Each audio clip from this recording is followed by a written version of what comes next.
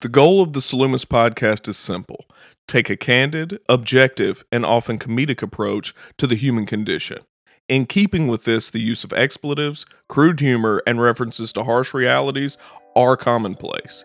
If you find any of this to be offensive, please throw your listening device in the trash. If not, enjoy the show.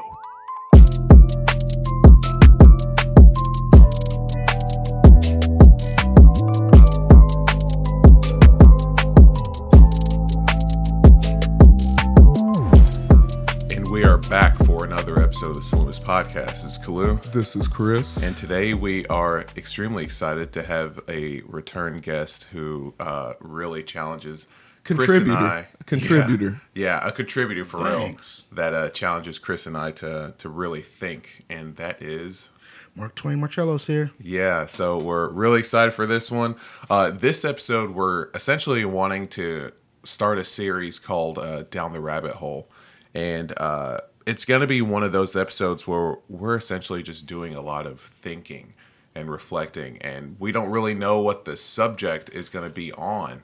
But we're just going to delve deeply into something because I think it's just a mental exercise that people just need to do. Well, and I feel like we oftentimes find ourselves going down the rabbit hole naturally, and then for the sake of adhering to the topic, we have to be like, out. yo, let's pull out. Let's before we hit the ground on this. Yeah, so we're going all the way in, and who cares what happens? Hopefully some good content. So, Mark, we were talking about a couple things before we started recording, and if you don't care, let's go ahead and frame it up, and then we'll just start bouncing ideas and thoughts back and forth. I think before we started recording, we were talking about. I was talking about relationships, not because I want to talk about relationships. It's kind of boring, but I was talking about something interesting that one of my favorite contemporary philosophers mentioned about how relationships are a mechanism for seeing yourself. Mm-hmm. Well, there's no better mechanism, in fact, and I don't know for what reason, but I've been feeling like that a lot lately, just because of challenges and stuff. I quite enjoy the chaos of life. Like when things go wrong or things are not going my way, I kind of get better when that's happening. There's no other way to train yourself, in my opinion. I guess. It's like Saiyan training or some shit like that. You know what I'm saying? You got to fight all the time, and then you get stronger. Or you stagnate. Yeah. So I don't mind it, but I do.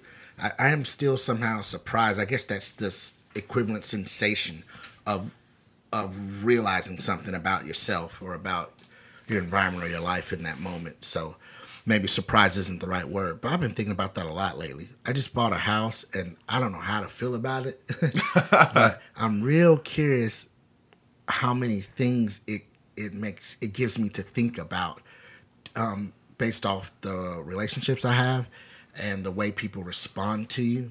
Oh yeah. And the process of buying a stupid house is. Yeah. So I don't know. What do they say? I own a piece of the rock now. Yeah. Pretty much. Well, and there in that simple ass statement, there's a lot of implications to that. Like owning a piece of the rock. You motherfucker, we don't own shit. Yeah, we just long term renting some shit for real. That's true. I think one of the things you had just said was essentially talking about all the things you're pretty much now responsible for now that you have a house. One of the things that made life a lot easier for me, but it also is a constant reminder of how incapable I am, is that I have a home warranty, right? And so anytime that I don't think of things anymore I don't think of things that break in my house anymore in terms of how can I fix it. It's more of like... What are the stipulations of your home warranty? Yeah, pretty much that's how it goes. So I'm just like, I just pay $75. That's my deductible, and someone's going to come out here and fix it. You're not being an active participant. Exactly. And so it started happening. Like, I've had my refrigerator mess up like 3 different times, right? And it's happened now that the company is thinking about like replacing the refrigerator, right? And so when I would hear like the compressor is going out or something, right? And so when it starts to overheat, it makes this really loud grinding noise, you know, and you can hear this fan spinning up, and it's like, it just sounds like that, you know? Yeah. And so I looked up the part on the internet, and I was like, this can be replaced. But I just don't want to because I pay a fee to have someone else come and do it. And I'm on their time now. Well, and there's the possibility a lot of stuff, and legislatively, there's been debate regarding our right as consumers to fix and the utility of the consumer to fix and alter certain technology. Because there is legislation in place where you will void a warranty when you've done everything exactly by the book correctly, aside from someone else go and do it. Absolutely. Yeah. And so one of the things that you had said, you know, Chris, when you were saying being an active participant, is like, I talk about ownership all the time. And usually if there's something that's messed up, I try to think of or research how it can be fixed. But since having a home warranty, I'm just like, I just throw my hands up, pay a deductible, and someone comes out there and just does it. And to me, the closest thing that I can think of is it causes me anxiety. Like I drive the little X3 BMW. Yeah. In theory, if I had a 1989 Nissan hardbody, I can look up the schematics and everything online, and it is simple enough that I can make reasonable alterations to a vehicle like that. There's nothing. It's so convoluted. You have to pull the engine out to do X, Y, and Z, all of that kind of stuff. And I will tell you that facilitates latent anxiety on my behalf, and it makes me subtly long for having something simple that I can really wrap my head around. And I think that translates to not just my fucking vehicle, but everything conceptually that we own, so to speak. Yeah. And it's gonna turn to the people in relationships when they're you know, they start to think of how much simpler life was when they weren't in one. Bruh. You know what I'm saying? Yeah, that's interesting. I didn't expect it to, but the car situation is very similar to how I've been feeling. I've had some other sources of anxiety lately that are just work related, but I kind of see those coming, and those things are my decision, but I didn't get all bent out of shape about going through the house purchasing scenario, but I felt the same way as you mentioned about the car, Chris, because I can't help but think it could just be me being inadequate or getting, but I can't help but think, but man, they seem to have thought of everything, every degree of control and manipulation is there. And I was playing this game and I thought, wow, isn't this hundreds of thousands of dollars? It's more money than I'll ever have in my hand likely in my life. And isn't enough? Like, why are you squeezing me for this?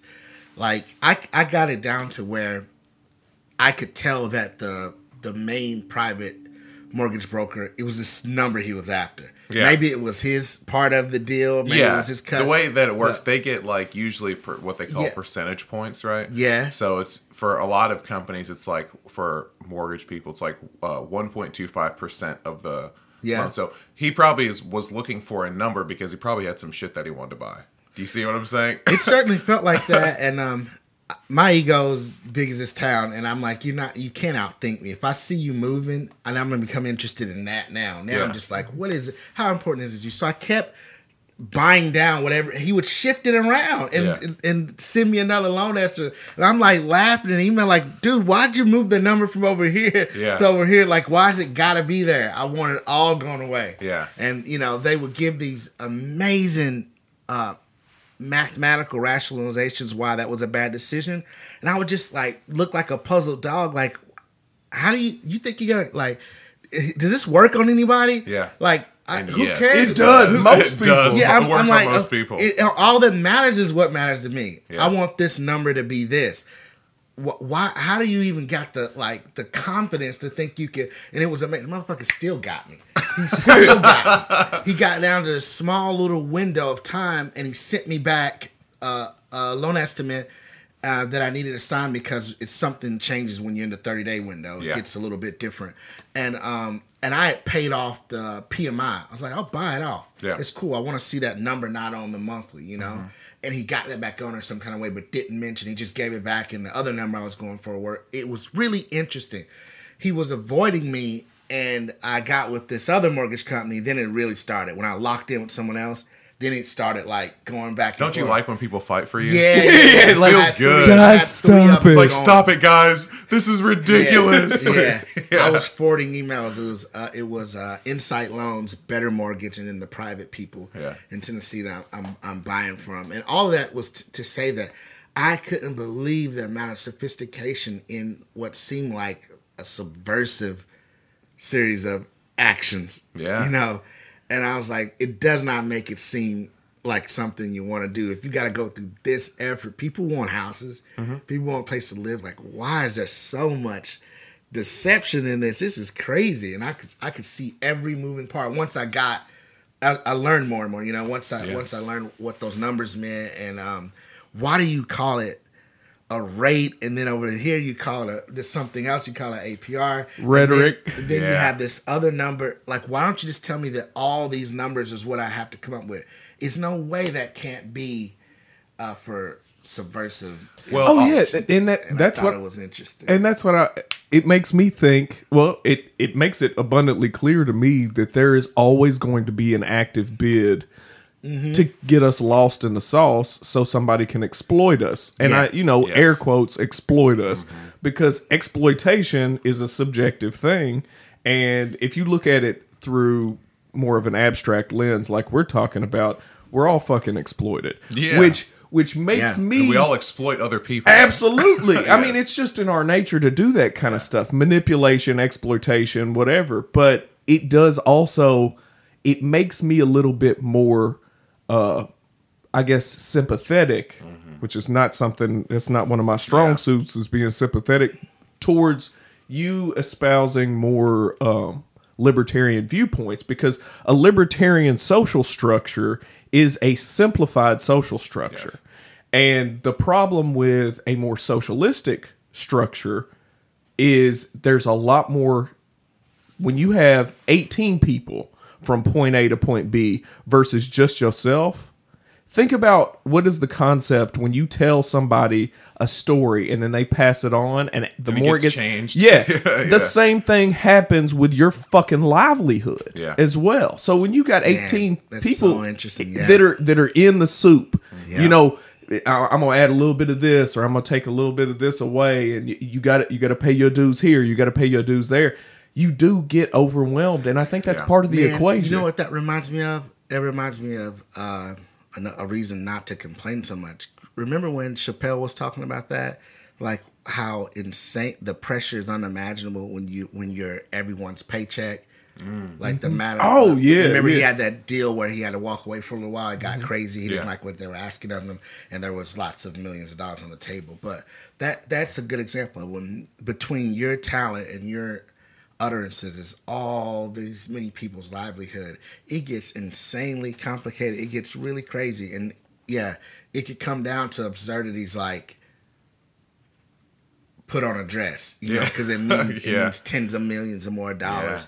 And then it makes sense when you think about it that way. I like the perspective you're giving, Chris, because it makes it. I also wonder. It makes it make more sense. I also wonder. I got this sort of 85%er philosophy I like to play around with, that maybe this is in some natural order way the result of not being fully accountable. Like that's what you get if you're not going to live in the woods and build a log cabin or something. You're going to work for a corporation, and you're going to be amongst other people who are also less than capable of being that independent, then these are the results of it. And I wish somehow I could keep that at the front of my mind, because the idealism, I'll catch myself off guard.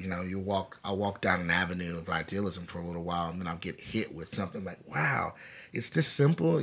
People are this simple. I'm tying this into all the things that have been going on lately at work and Sure. Would you want it simple though? Like, because going on what you were talking about with like mortgages, right? Yeah. There are those companies that have, like Rocket Mortgage, or like, it's easy, there's this here. But if you're naturally like inquisitive, borderline distrusting of other people that are going to be in control of things like your money or your life or something like that, would you really want it to be that simple where they're just like, oh, here's a number and that's it?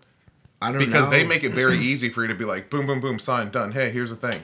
You don't worry about all the other stuff. I would rather know all those little details and go through all that stuff. And in theory, that allows more room for you to step in and manipulate the process. Like you can, in theory, again, because if it's so simple, then it's more rigid. It's yes. So that's why I prefer it the way that you're sort of talking that you didn't really care for, but there are a lot of people out there that would rather have it super simple, but I get scared. It's all about that fine print. You know what I mean? Yeah. I think that developed from me working in telecom. You know, when I see people agreeing to things and I'm like, you didn't read all that. Right. You know what I mean? You're just like, okay. And it's like with anything, and you know, we've done a good job of kind of getting away from using analogies related to weightlifting or training a whole lot, but you don't skip halfway up to, you know, you don't start at square one and start bench pressing 300 pounds. Yeah. You build your fundamentals, you build your core, you build your stabilizers, and you work up incrementally. Why wouldn't you do that for motherfucking anything? And and in our society, we very much start at step 7. Yeah, we do. We start at step 7. They make it easy to start at step 7. And we're lost. Yeah. They put us at step 7, and it makes the bottom, it makes it for a much more precarious social system. And I know that I've discussed this before, but the sociological concepts of mechanical solidarity versus organic solidarity, with a mechanical solidarity system, each one of us is a fully functioning, capable entity that knows the basics about all kinds of different shit. We know the basics of first aid, medicine, nutrition, agriculture, all that kind of shit. Each person is a Renaissance man or woman. That's a mechanical solidarity system. It's like gears running against one another. If a gear breaks, the overreaching mechanism or the system isn't going to die. You can replace a gear and get it running again. In a organic solidarity system, we're viewed as organs in this system. But if the heart fails, the rest of it fails, because the heart is specialized and it's very much dependent upon the function of everything else in the system. So when we have people that are super specialized and super dependent upon one another for all the underlying utility, it makes for a much more precarious system, and it lightweight holds people hostage. You are beholden to those around you as opposed to having your own personal utility. Again, that's going on. That makes it easy. You're essentially explaining the trouble, if you will, that I have internally by having this home warranty, and I don't know if I guess I am putting myself hostage, because you lock yourself into a contract. So for 3 years, I am incapable, right? I have to rely on someone else to do something. I'm on someone else's time schedule. I have to wait for this, that, and the other. I have to. They told me yesterday they aren't going to be able to look at my fridge until the 25th, like the 25th of this month. So for 10 days, I'm going to be sitting there with a halfway working fridge. First world problem, I know, but if I didn't just go to step 7 and just be like, oh, I'll just pay someone to handle all this stuff. If I started at step 1, how does a refrigerator work? What do I need to do all these other things?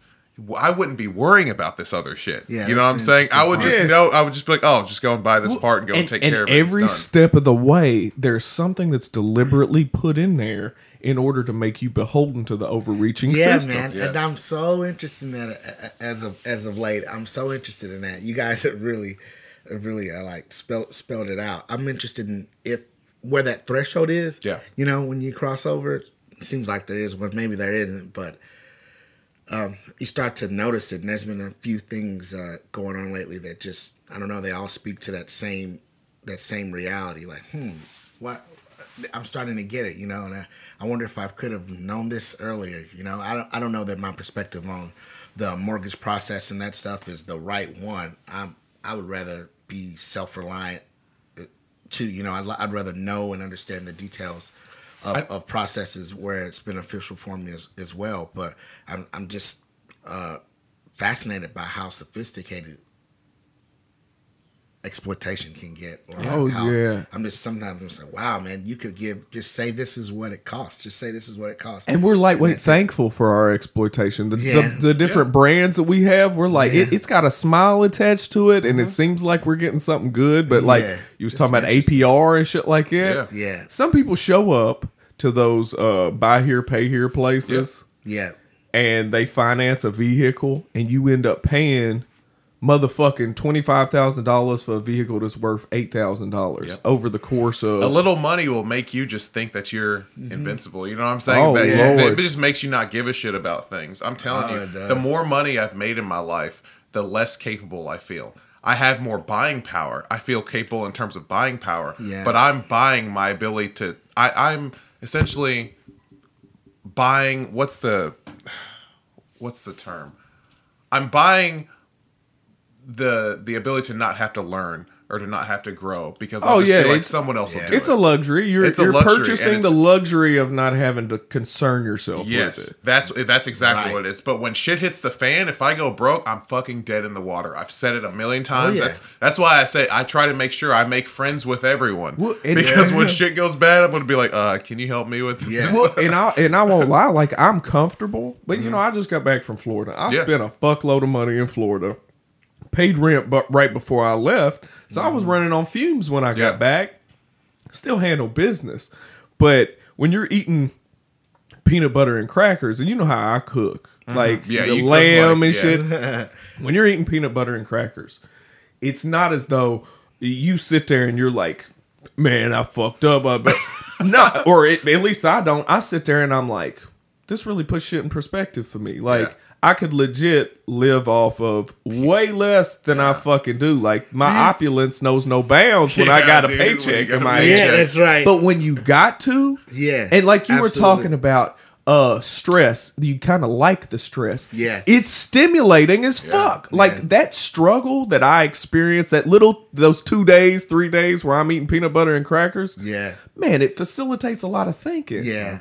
Yeah. I think some sort of deliberate asceticism is gonna start to be more prevalent with young adults, because that seems like what's necessary to find that balance. You know, it's good for you when you have peanut butter sandwiches and stuff for a while, but it's also much easier to be distracted right now, and you have to find yourself there accidentally, you know. Like, I don't want to indulge or consume myself into that realization. Like, you know, and then it hits me over the head, and I'm like, wow, I couldn't have done this, you know.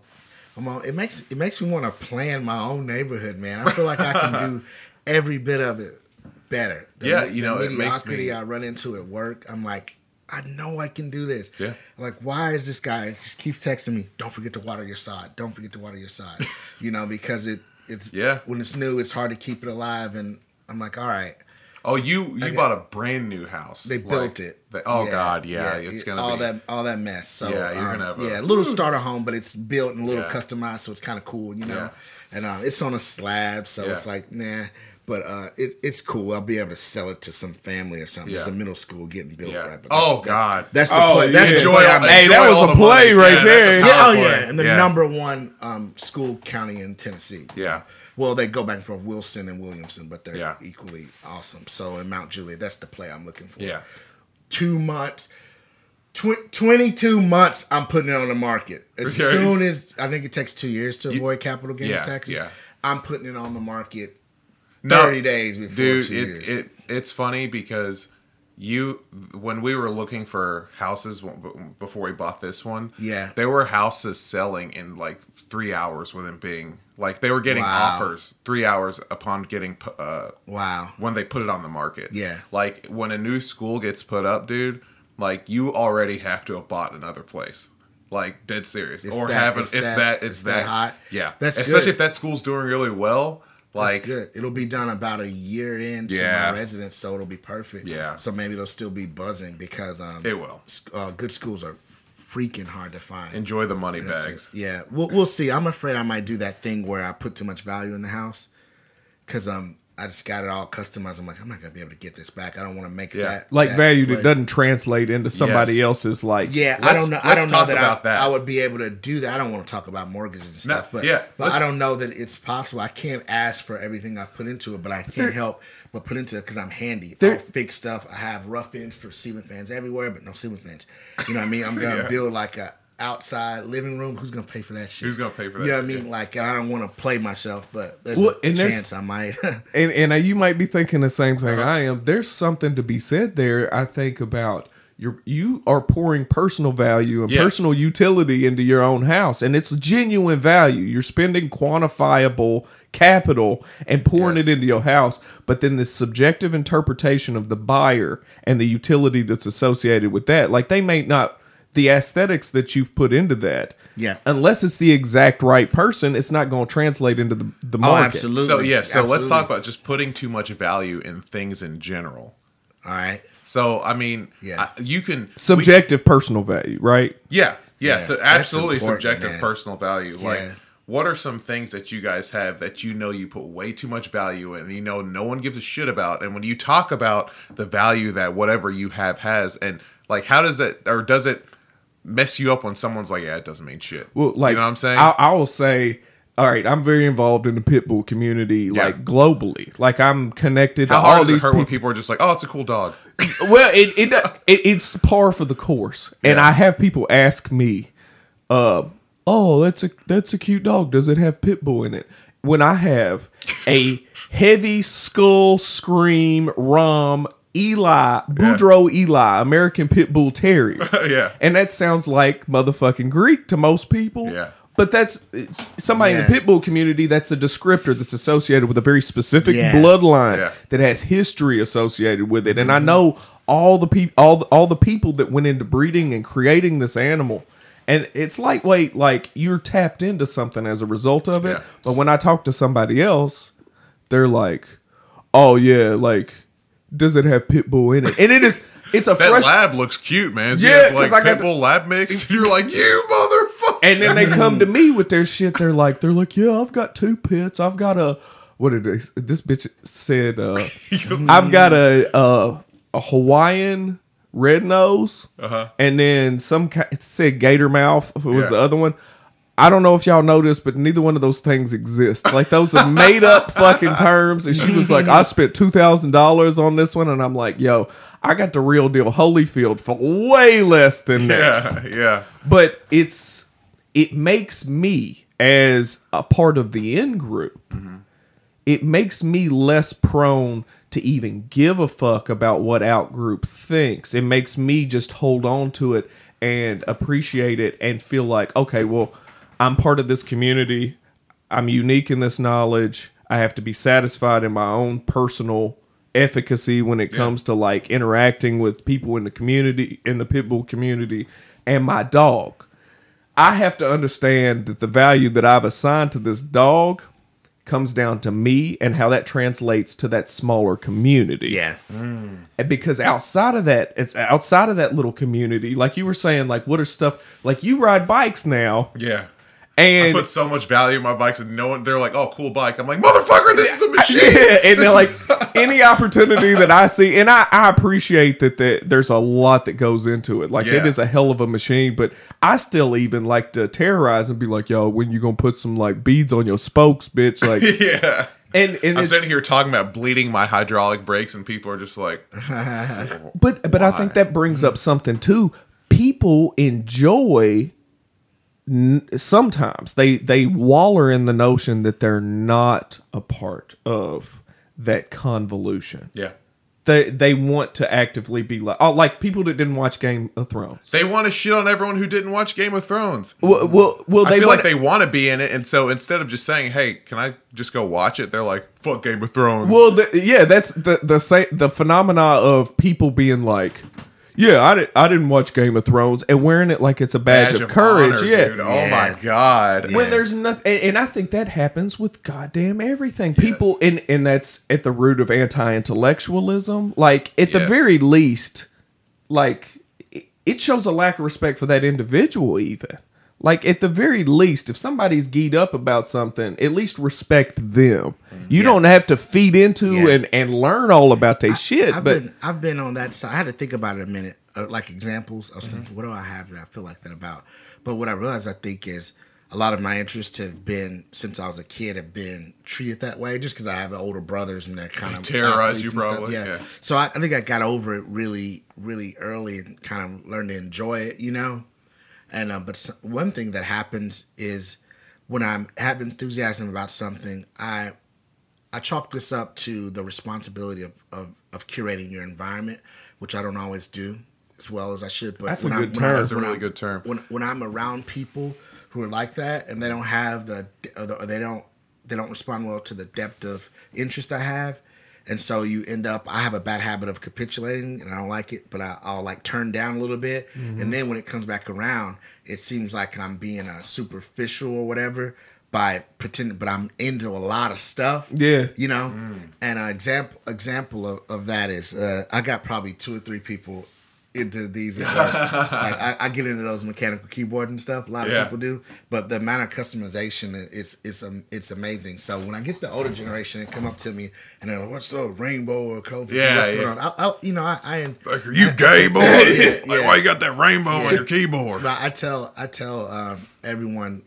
I end up developing ways to kind of combat it so that they can so that I can like fight them back about just for fun, because I really don't care. I've already learned how to just, not everybody's going to be into everything. Like, not everybody's going to be into mountain bikes. But when I want to hit them hard, and you always tease me about this, I used to do it online, but I always say to people, what do you love? I'm like, what are you interested in? They can never. Do you have nothing you feel this way about? Yeah. And they'll start to see them saying, like, you've got a problem. You don't have anything that's like completely meaningless, but it's just your thing, even if it's corny music or something like that. And people and in that same way, I've got probably 2 or 3 people buy mechanical keyboards, because they would be like, well, I got the Dell at my work gift from me, and they paid for it, and it costs about $6 in this keyboard. And I was like, I touch this keyboard more than I do my wife. It's gonna be exactly the one I want it to be. Like, so what's your we're here more than we are with our families. Yeah, I got 3 badass monitors and a spaceship of a computer. Yeah.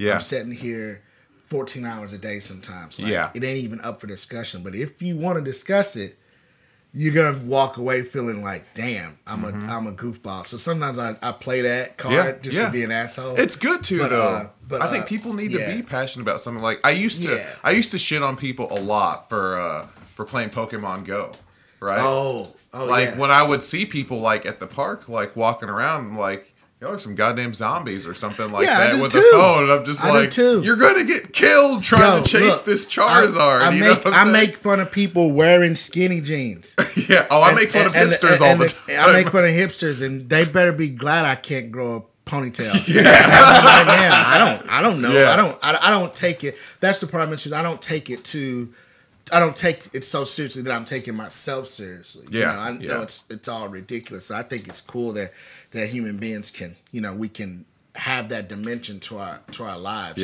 There's a guy that I hope they never listen to this. There's a guy that rides a unicycle.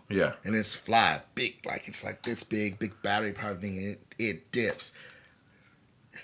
And he comes in and gets out the elevator, and it beeps. It's sort of beep, beep. It's like, I don't know why it does that. I don't know if he's putting it in park mode or something. He comes into the office and puts it on his desk. Cool kid. Really looking forward to working with him. He just started about a few months ago. But I caught that motherfucker getting out of his car one day. I was parking, and he was parking, and I was like, going into the building. I was like, that's so-and-so. But then I get in to sit down. I come in kind of early, and he comes in a few minutes later, and he's got the unicycle. You're like, dog comes into the office. I was like, hey, what's going on here? You like, is that like a conversation starter? And he's young enough to be from that very socially awkward. You would hurt him if you asked that. I would never. I didn't do it. But I was like, hey, I wonder, did dog drive into downtown? Then pull, because he takes the train in, and he gets on that thing and, do a little 10-minute drive to the office from downtown. And anyway, it's just, everybody's got something they can be like that about, and I think I enjoy when there's people who've got that much depth in the things. Some of them I can't stand. You know what I can't stand? What's that? I can't stand speakers and amps and stuff. I used to be able to, but it. I'm just not a fan anymore. I don't know. I think it's because my best friend, I used to have to wait while he did that all Saturday afternoon to make money. It was just one of his ways to make money when we were kids, and I'd be like wanting to run and play bikes, and he would just be like, he would hook up speakers for people, and it was always the older dudes that had a little money, but they want their stuff perfect. And I'd be like, how, you mean to tell me that bass sounded differently than just 5 minutes ago? I mean, let's go. Yeah. But I don't know why, but for some reason that's one of the enthusiasms I can't stand in the noise. And I think tedium, in any kind of tedium, whether we like it or not, is a stressor, right? Yeah. Like, if it's tedium that we undertake, something that we're really good at. Like, our homeboy Adam Southall that makes those dope handmade boards and stuff. Buying one for you. Oh, man. And it's a tedious undertaking. It's meticulous. Yep. That facilitates stress, but productive stress. So tedium that we don't understand or have no desire to understand, I think it's a natural biological function for our psychology to be like, get that shit out of my motherfucking face.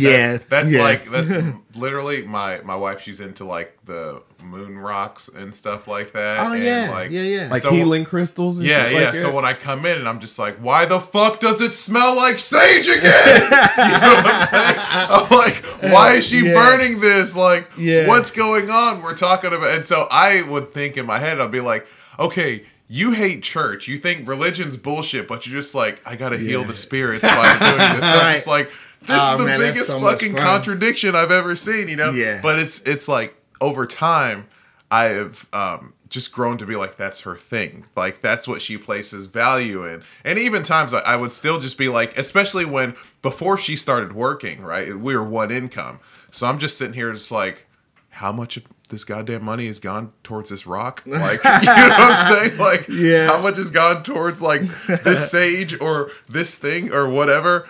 And then on top of that, you know, when you couple that with people talking about horoscopes and stuff, we've said it before. Like, I don't think when you were born and what position the moon was is an excuse for shitty behavior. I just don't think it is. I think there's always room to improve. There's always room to grow. And you can't just be like, well, no, because I am a... Huh? Until you talk. Yeah, you listen. I sit there and tell. I love that shit. No, I know you do. I tell my wife, I'd be like, she'll say someone's a Pisces. I'm like, they're fucking lazy. That's what I say. When shit goes bad, all they do is just sit around and think and don't try to get something. Mark is over here shaking. He's like, yep. That's me. Like, I don't get it. Like, if there's something wrong, just go do it. But then again, that's what people place value in. That's what they like. Okay, I get it. What car is that I saw you pull up in? That's my wife's car. Oh, okay, I didn't recognize it. What is it? It's a Ford Taurus. How do you know? How do you know it's a Ford Taurus? Oh, I paid for it. I just... You paid for it? Yeah. It looks nice. It looks a little... Yeah, I know you're about to get me on something. I know. I know. Yeah, there's a dagger. Oh yeah, no. I mean, what if you take the little sticker? She chose it. That thing, the letters. What if you take the letters off that say Ford Taurus? How do you know it's a Ford Taurus? I mean, I'm somewhat a car dude, so you can just tell the way it looks. Oh, that it is. I've never been able. I don't know when dudes learn that.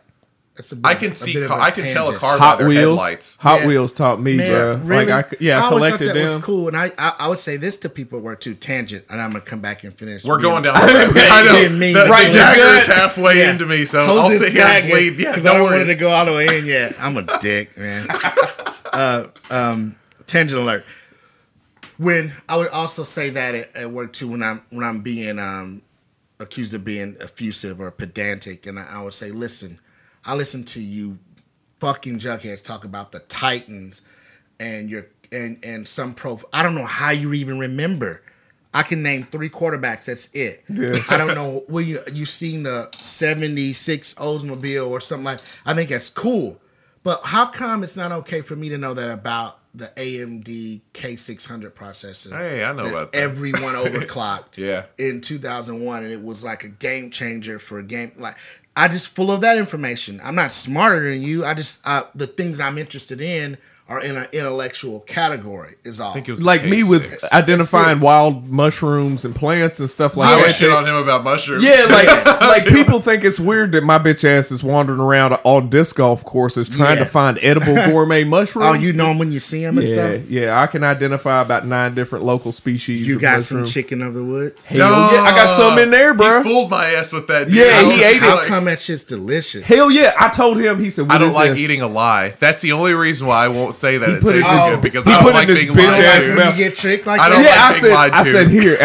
I was having. How'd you get him to eat it? Well, I was having Because like. he told me it was fucking chicken. And he loved it. He fucking loved it too. He was like, "Damn, that is good." And I was like, "That you just ate a mushroom." Sitting there trying to gag myself. Like, Yeah.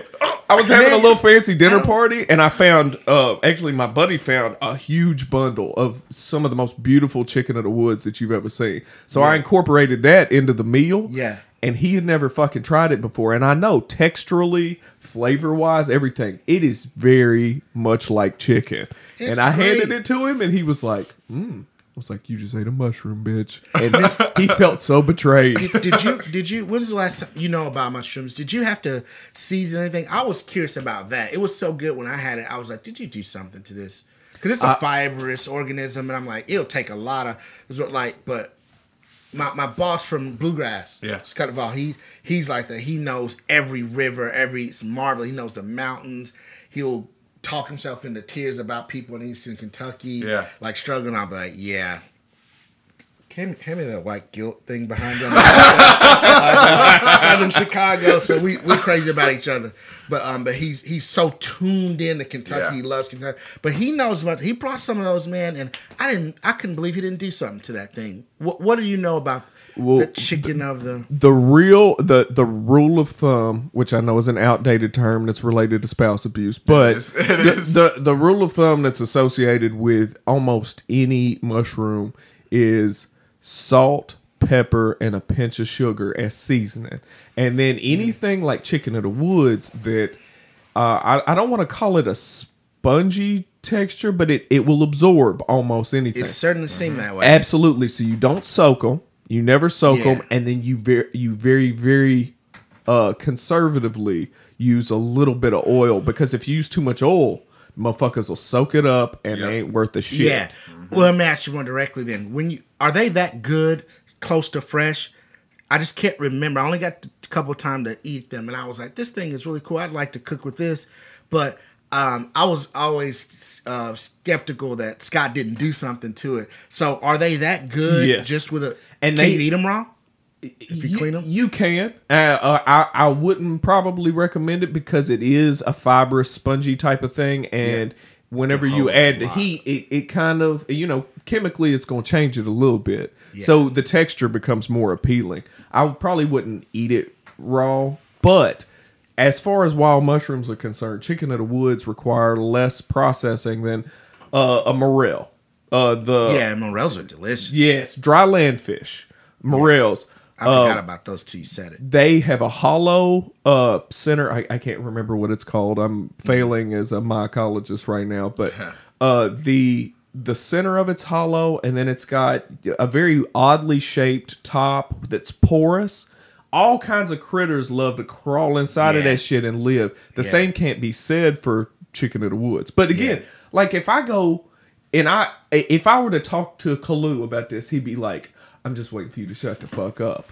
It really takes somebody that is interested in finding out about the shit for it to not be viewed as pedantic, overly. Yeah. And then like you were talking about with homeboy that was riding a unicycle, we actively have to ascertain, well, we don't have to, we choose to try and ascertain whether somebody is adopting something purely as part of their image, or even partially as part of their image, or because it is intrinsically a part of who they are and what they enjoy as a human being. That's when we have to write down like the picture. Just I think I've said the clue, but we may not remember. But there's a very good episode about real niggas that makes me think of that we have to do. It's like one of those ongoing side conversations we've been having for years, but it's just such a fascinating topic. It's again another Z-axis tangent from what you said,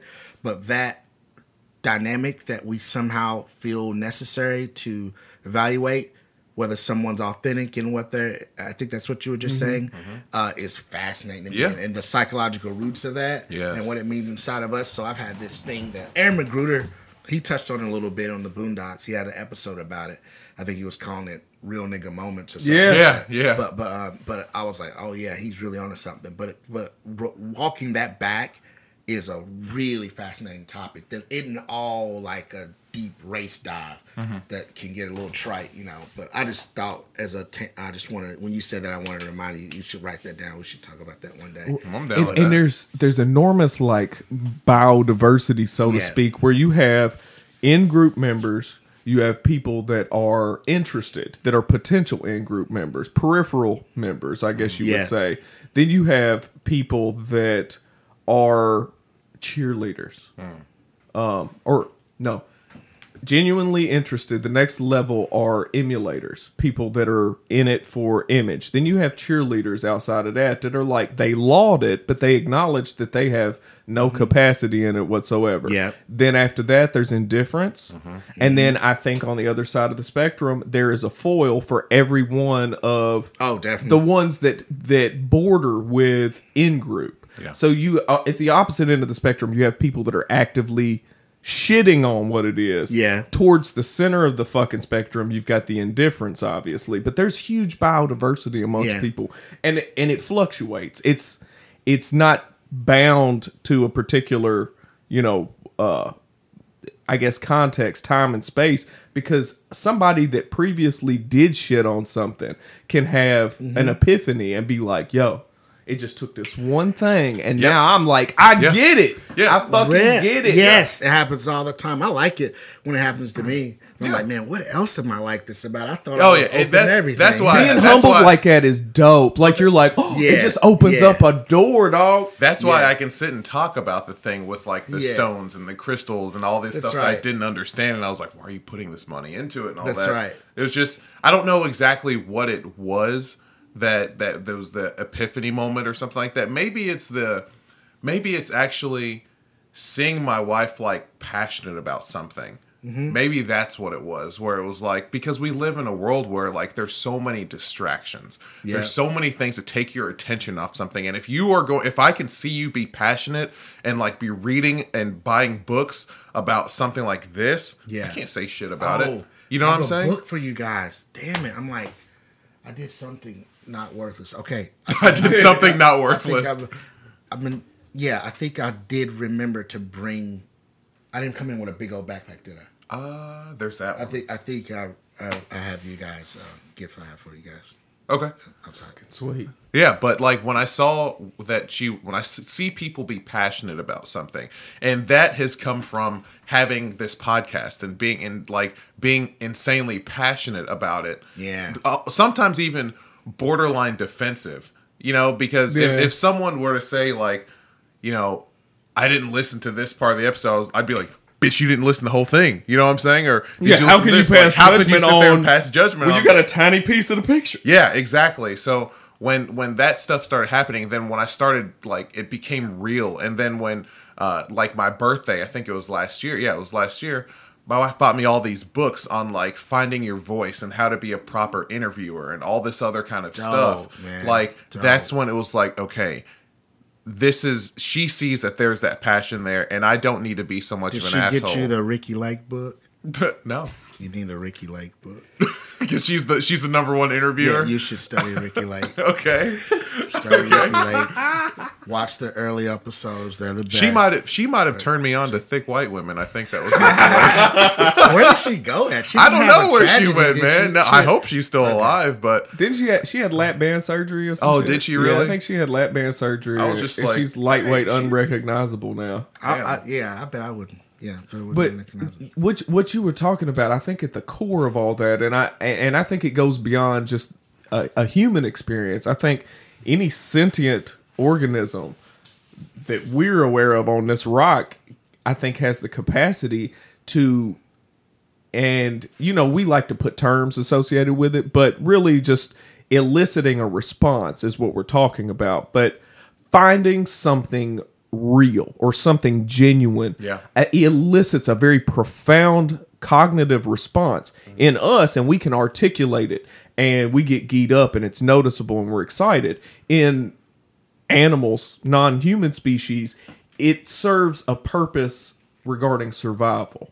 You know, when you find something that is actually a genuine source of resources like food or something like that, as opposed to something that may look like it but actually is not. It's sifting through the bullshit, and that finding something genuine and sincere amongst all the bullshit elicits this profound fucking response in all of us. Yeah. And I think profundity, chasing profundity, like we've talked about, it can be a dangerous motherfucking thing, because amidst 9 out of 10 things being completely fucked. Like, we could talk about a relationship, right? 9 out of 10 big points in that relationship are completely fucked. But there's that one real thing that you never found in nobody else that you want to cling on to because it elicits this profound response. And it takes your ass out to sea. Yeah. And so let me give you an example. Like, there is, when I think about my relationship with my wife, right?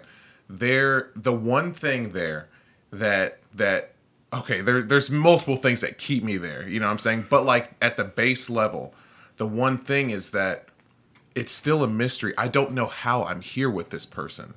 Does that make sense? Yeah. Like, wow. I can sit there and think of like all these other, like, there's every other reason I can be like, I can find this in another woman, I can find this but I don't know why it is you. I've broken the rules for this woman. Do you see what I'm saying? Like, and that's so cool, man, because from the outside looking in, one observes that. I was there for the journey. Yeah, you were there for my journey. Yeah, you've that's seen. Really dope, Kalu, because it's also anti-Kalu. It's very anti-me. You're always like trying to be in control. Yes, and measure exactly. and, I do not understand why I am with this really woman. Cool, man. And so it's funny, if we were to, when we get into like big knockdown drag out fights, you'll say, "Why are you with me?" I'm like, that's the worst fucking thing to ask. By the way, knockdown drag out fights are fantastic with cancers because they are the most emotionally intelligent in the zodiac. Clue will benefit from oh my god! He'll never credit it because to the my wife is a Cancer. What are you, Kalu? Leo. And what are you, Mark? Pisces. And I always shit on Pisces because I'm I say they Sagittarius. just So whenever that would happen, and she would ask me like, "Why are you with me?" Like, it's a good thing when I say I don't fucking know. You know what I'm saying? But it's a bad thing to. No one else is going to understand it. But that's my mystery. That's my thing that I like. You know what I'm saying? Because I know why I was with every other person. Even the first time I was with her, I knew why I was with her. Lightweight. If you have an inventory that's associated with all the, everybody leading up to that point. Yeah. It makes me think that there's an element of objectification that's associated with it. If you don't have an inventory as to why, the intangibles are there and it's in the ether and they're not objectified. Yeah, and it's and it's that mystery, if you will, is what happens like when we get into a big fight. I don't know what it is that makes, because I hold grudges, motherfucker. Let me tell you, like, I don't forget. It's not so much that I hold like grudges, like I just don't forget stuff. You know what I'm saying? And I can stay mad at someone for whatever, but something that I do not know will bring me back to bed, and something will pick up my arm and throw it over her while she's asleep or something like that, and I just sleep better. Does that make sense? Yeah, and it it's makes this mystery I don't understand. You ever heard the concept when people are stressed out? They're like, my head feels as big as this room. Mm-hmm. Being made to feel small with things like that. And I won't say humbled because that's not quite what it is. But being made to feel small and being lost in the ocean of somebody else like that. Yeah. If you know, if you point. know, like, and I was once told by somebody who he turned out to be kind of a tool bag, but you can still learn from people like that. But back when I was a DCBS investigator, this older cat that was an ongoing worker, he said, and he would always come at me with this misogynistic shit because he thought that I was like, would bro out with you him. You think women are cunts, right? Yeah, like let me tell you something. He would 100% come at me. It's like those people are like, you're black, but you talk white, so you'll understand. They will, man. Shit. Like so homeboy would come to me with this like misogynistic shit a lot of times, and like try and give me like OG advice on like how to interact with women and stuff. But he did say one thing to me that hung with me, and it's the quickest way for someone to find you disinteresting or for someone to lose interest in you is for them to know everything about you, or for you to tell them everything about you, or for you to give them everything they want. Well, therein lies, it kind of eats itself, because if you show them every bit of who you are, then you're really just exhibiting a lack of depth, because you shouldn't even know 100% what the fuck you are. You should still have a huge fucking gulf of what you may be or what you could be that resides inside of you that you're constantly augmenting or stifling to figure out who you will be. So to say, if somebody has figured you out, you're pretty one-dimensional. And I'm sorry that it's like that, but you're a one-trick pony. Mm-hmm. And everybody leading up to Elizabeth, if you can articulate the element that's associated with them, man. they're a motherfucking I know, one-trick pony. literally, I know exactly. And it was, it's funny because I learned this from the times when I was younger, and I would just hang around you and we would listen to Jiddu, and you would just talk to me about philosophy while we're working on computers or something like that. It was... It was something you had said about, like, when knowing about why you're with someone, it sort of shows that something is missing with you. Like, you're using that person to fill some kind of hole. And I think that's it. It's not a good way to use someone, because they're a tool now. You know what I'm saying? And so that's why I'm happy for those moments where I don't know why, because I'm like, I got my shit together. You know what I'm saying? Largely, I got my shit together. I was like, I don't need her. Yeah, man. And that's the good thing. That's a good thing. Having any functional relationship. Yeah. To say that you need another human being, I don't. Yeah. You're already fucking up, man. Yeah. You got to want them, and that's something else. That's the difference between love and like. And I couldn't tell her that. I could not, like, because it gets taken the wrong way. It gets taken the wrong way. But also, I think about the concepts of love and like, and I was talking to my girlfriend, and I tell her that I love her and shit like that. But I give her the compliment of saying, like, yo, I really like you. Yes. And Patrice O'Neal, we were listening, and, he's one of my favorite warrior philosopher comedians. He's brilliant. Oh, exceptional. One of the greatest to ever motherfucking do it, if not the greatest. Yeah, I'm so sad he's gone. Like, every time I listen to him, he comes up on the YouTube thing. I'm like, dang, he has so much more work to do. No, yeah, he did. and he would always tell people, like, his contemporaries, he'd be like, I shouldn't be this accessible to you. I should be more famous. And they were like, yo, you're right. Like, you're the best comedian that I've ever met. It's time for him, too. Yeah. It's like, it would have been his time, I think. But he said, and of course, he's over the top. There's hyperbole, and there's inherent misogyny to what he's saying, but it's an absurdist kind of thing. And if people don't get it, if it's too on the nose, then they can fuck right off. But he said the best arrangement is when you love me and I like you. And I know that's an oversimplification, but simultaneously, I love my girlfriend.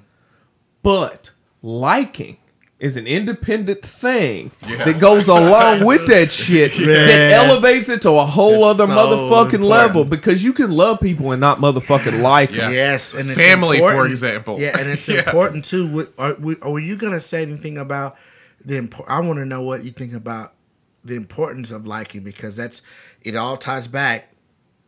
Well, rabbit hole episodes, everything ties back, but it all ties back to what I started with that I've been concerned about lately, what I'm reflecting on, and what I can't wait to get into this new house to do, because I'll have a room, it'll be completely pitch black, I'll get to get back to meditating. That's when I usually sensory deprivation room kind of? Yeah. I've been doing that for years, but I don't have like one of those tanks or anything. But I would, I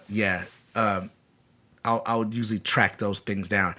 I have been thinking about that, why it's important. There's people in my life that I really love, and I tell them I won't let up off of what I don't like about them. And I don't know if I'm an asshole for that, but something, I'm always looking for the reflection about how I'm being a knucklehead, or I'm being spoiled, or I'm being lazy. I'm always looking for it. I'm never scared of it. And I think somehow it makes me survive stuff that where other people would give up, because I'm not afraid of it. Like, how important is it that you make a distinguishment between two things?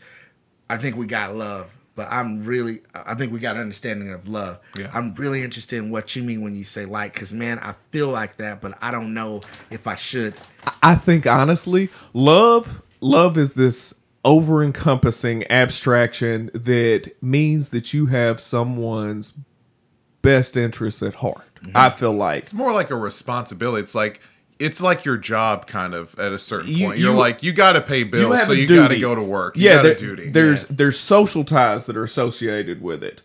Like, I feel like that's a choice. It is, and it's also the groundwork for being able to see yourself in another motherfucker. Because if you don't like another motherfucker, you're not going to take that reflection as a reflection of you. Yeah. So liking someone is essentially the fundamental baseline that you work from if you want to see who you are through somebody else's eyes and work on being a better motherfucking person. Mm-hmm. Okay. And what do you think of it? Well, I think before you two offered the two quick love definitions, you described it better than you could ever define it. But I know that it asks nothing. Yeah. It doesn't ask anything. And when I say that, I'm like, man, I think it's just the spoiled youngest brother in me. Yeah. You know, am I sure? Am I just, intellectuals can intellectualize anything. Mm-hmm. You can talk yourself out of anything. You can bullshit. I'm like, am I just doing that again because I'm not afraid of a commitment or something like that? Yeah. Because I tell myself I won't have anything except for 100% authenticity. Mm-hmm. And that doesn't ask anything at that level. Yeah. So love, I don't know. I'm available to love the people I love. But as far as liking, I don't know. I just know, I know how I feel. I feel that I have to like you as well. And we have to work on liking each other if we're going to be around, or I don't know if it cancels out love or makes love impossible. I think love is like the baseline there. I just been making measured decisions based on that lately, and I'm like, dang, this might be another one of those things, another episode, another of those things about not having a man around, not having a dad. I'm like, I might be tolerating too much shit, and I feel very interesting when I don't. It hurts, but it only hurts where, like, in an emotional department, and I think I shouldn't be giving so much attention to. But when I make that hard decision, like, I don't like you, I don't like the decisions you're making, I don't like the way you're moving, it works out so much better. Yeah. And I'm curious if that's just something that's new to me, but it's common knowledge to other people who are more well-adjusted. I'm doing air quotes. Yeah. Well-adjusted. No, because I witness it. You know what I mean? Like, damn, dude. That's how I've ended relationships there. Like, listen, I have no problem saying I love the people that I was. Yeah. I love my exes. I do not like their trajectories. Yeah. And I didn't like their trajectories I was being placed on by that. So it's like, that's not good. Yeah. So you can love them because it's like, hey, I want you to do well. I want you to do all that kind of stuff, but I'm not, I don't want to be on that trip. Well, I don't know why I didn't even think about that, but you're one of the examples. When I'm talking to other people, I'll invoke you, but that pragmatism, like how I don't know why, like, I would like to do that more. Yeah, I would like to do that more, if not only for experiment's sake. Well, maybe it's from like a bloated sense of self or something like that. Hey, that's a good point. That's a good point. And I think every cat in this room is kind of atypical. I think all of us probably reside, when it comes to interpersonal stuff, closer to one end of the spectrum than towards the middle. You know what I'm saying? Like, we are a very particular group of cats. Yeah. I tend, like, if you talk about, like, my exes or whatever, shit. I don't even, a lot of them wouldn't even constitute exes because I just don't let motherfuckers in, period. Sure. And then I don't even, you may not either, but your exes, you're more prone to imbibe in the social convention that's associated with that interpersonal relationship than I am, probably. Sure. So I kept probably the same degree of emotional boundaries that you had, but there was no label associated with it. And I didn't take, I've talked about the concept of fish love. I didn't invest a piece of myself. Yeah. I didn't invest a piece of my motherfucking self. Yeah. And I think very highly of my motherfucking self. I don't know if you all figured that shit out yet. So I don't just give it away to any motherfucking body. But when I do, I think that's the fundamental basis of loving selflessly without expectation in return, is giving them the unerring ability to cut your fucking throat. It's letting go of the side of the fucking pool. It's the same psychological mechanism if you're going to invest in yourself as it is when you're investing in someone else. You got to let go.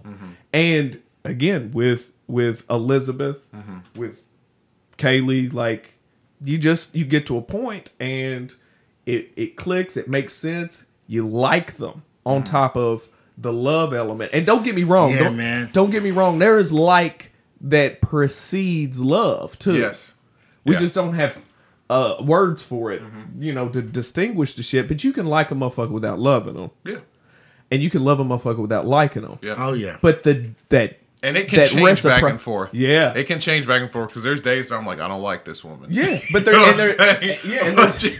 you're just like, it's going to ebb and flow. Yeah. And there's reciprocity between the two things. And then we could also say, we'll say in love, but that's the chemical element of it. Yes. I feel like that's the physiological response. Yeah. And I think for some reason it's easy for men, I don't know, the way we process whatever that physiological dimension is.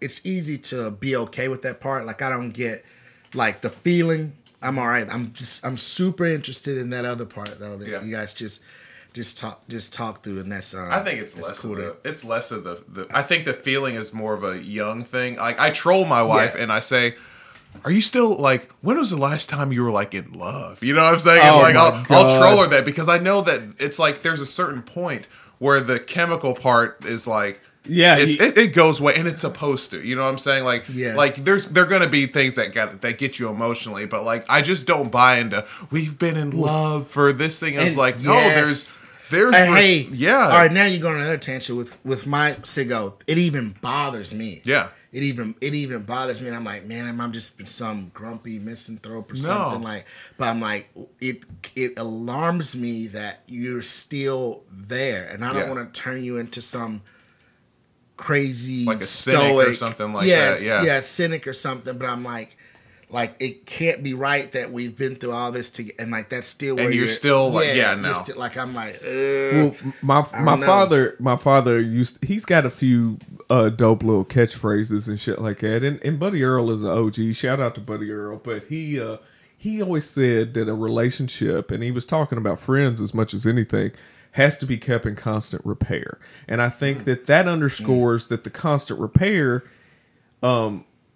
is indicating that there are conflicts along the way, and these conflicts get resolved. And I think that, we talk about fighting is healthy in a relationship. Yeah. When you don't fight, then it stagnates. And I think, honestly, fighting in a relationship within certain, contexts is fighting for the relationship. Yeah. Yeah.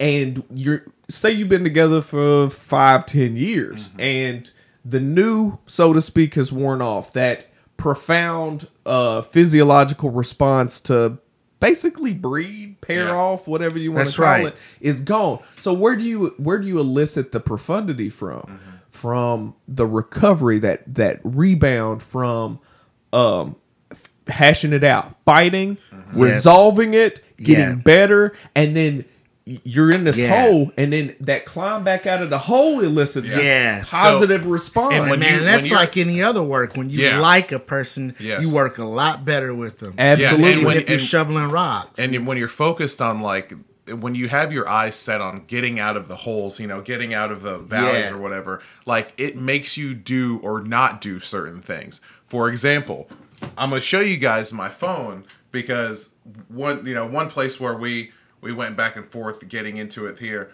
Let me don't mind the fact that I wrote this wall of text right here, right? Jesus Christ. Pay attention to this right here. It says not delivered. The fact that I had shitty reception made the next message just fine. Do you see what I'm saying? The fact that I had shitty reception, she's like, it was like, it's a good thing that I didn't say Oh what went yeah, through that here. shit. Because Do you see what I'm once you had a saying? time to step back Yeah, and reflect, you were exactly. like, "Damn." Yeah, I'm like, a bullet got dodged Yo, because and I was sitting there the next day after she had operated on okay, we got it out of our system. I'm sitting here looking at my phone like, bitch, you better not fucking send. Because if this message goes through, we're going back to back to square one. Do you see what I mean? Yeah, and that's something that I've noticed as I've gotten older is that I start to say something. I start to say shit and just something's burning. Is that? It's a sweet potato. Oh, okay. I was like, man, okay, it's are cool. you baking something? I'll go make sure that it's not completely fucked up. I thought it might be water or something. Yeah, I was like, smells like blueberry muffins or some shit like that in here. Yeah, that's super interesting. Man. Yeah. I mean, it was and I don't know what to call it. You know what I'm saying? But it was a good thing that what I wanted to say wasn't said. Yeah. Right. It was good that I got it out. Maybe that's how it should have worked. I need to get it out, but it didn't need to get out to her. Yeah. Do you see what I mean? Yeah. Like I got it out, and it's like, okay, it's done. Let's see what else happens after that. Does that make sense to you there? I think so. So do you we can go into how do you fight? Oh man, I don't fight good at all. Really? I don't. Yeah, I wish I could fight better. That's why certain people I've had very fortunate relationships, like fantastic. Going off something Chris said earlier, I don't let go of people. I don't. If I love somebody, it's like that pretty much we stay there. Yeah. And a lot of people have a hard time dealing with that. Mm-hmm. The person I've been involved with for the last 10 years does, but I won't let go of that reality because I think, again, it's an opportunity for that person to grow and learn, and that unrelenting aspect of my interpersonal relationships is going to help her see and grow. I wouldn't say that sounds too cocky to say that, but that's where I know it is, and I think we've gotten past it. But I don't ask anything of people that I've had that sort of close intimacy with, and I don't know. I've had all my relationships, except for the current one, have been that way. We didn't really fight and stuff. We kind of got through the meaning of life really quickly. 'Cause that's the way I operate. I don't know if it's exposing myself, but we go swimming real early, and we go real deep. And because we're swimming that deep, you can't hide everything there is to reveal it. But you're gonna know a lot about yourself, and I'm gonna know a lot about you, and you're gonna know about the world I operate in. I'm using an astrology metaphor, by the way, but I take people really deep, really early. When I try not to, it doesn't work out for me. Yeah. But I wish I had other ways. I've still tried to practice more casual interactions. I can't do water cooler. I can't do... But consequently, the acquaintanceships and friendships I make they last forever. All of them are that way. I never ever let go. We can pick right up like we were hanging out yesterday. Is that how you are when you fight with them though? Yeah. I'm trying. I mean, you were saying that you fight. Yeah, I fight. You don't fight well. Yeah, no, I fight. I fight by going deep. It's like I don't think that's fair. Do you take people deep to drown them? I don't know if I do it. No, I certainly don't. I just feel like that in order to remove the superficial reality that is the catalyst or substance of whatever we're fighting about, the deeper we go, the less bullshit there is. Yeah. And when I get you there, you're like, oh, where was that thing at? It's I'm not really mad at you. I'm mad because my dad did something 20 There's years ago. no oxygen down there. Yeah, there's no oxygen. But I don't think it's the best way to operate, but that's what I do. And I've been accused of stuff, especially by really only one person. One person I think that has to grow from that mechanism. I don't know if it's I'm like, man, am I like some sort of gaslighting, passive aggressive psycho, whatever. But every time the growth is there, and there's nothing left because I can see it now. If it's a regular thing that we're just arguing over, I don't know, a lie or something. I don't know. Yeah. I've never had that kind of superficial argument because I probably never lived with anybody, and gotten mad over the toaster or nothing. Yeah. It's always been something rather interpersonal, rather existential, and that's the way I've handled it. I don't know if that's good, but it manifests as a sort of retreat. I'll go quiet. I'm cool. As long as I can be alone, I'm cool. But my being alone is like weaponized in fights with the people I'm involved with. Like I'm not like shutting you off necessary to be passive aggressive. I think that's very, very violent. I'm not doing that, but I sure as hell don't know how to handle things at the well-adjusted conversational level where I wish I could. Conventional, the conventional, well-adjusted. Yeah. But I'll say this: it's never not worked. I've had people like years removed, 2 or 3 years later.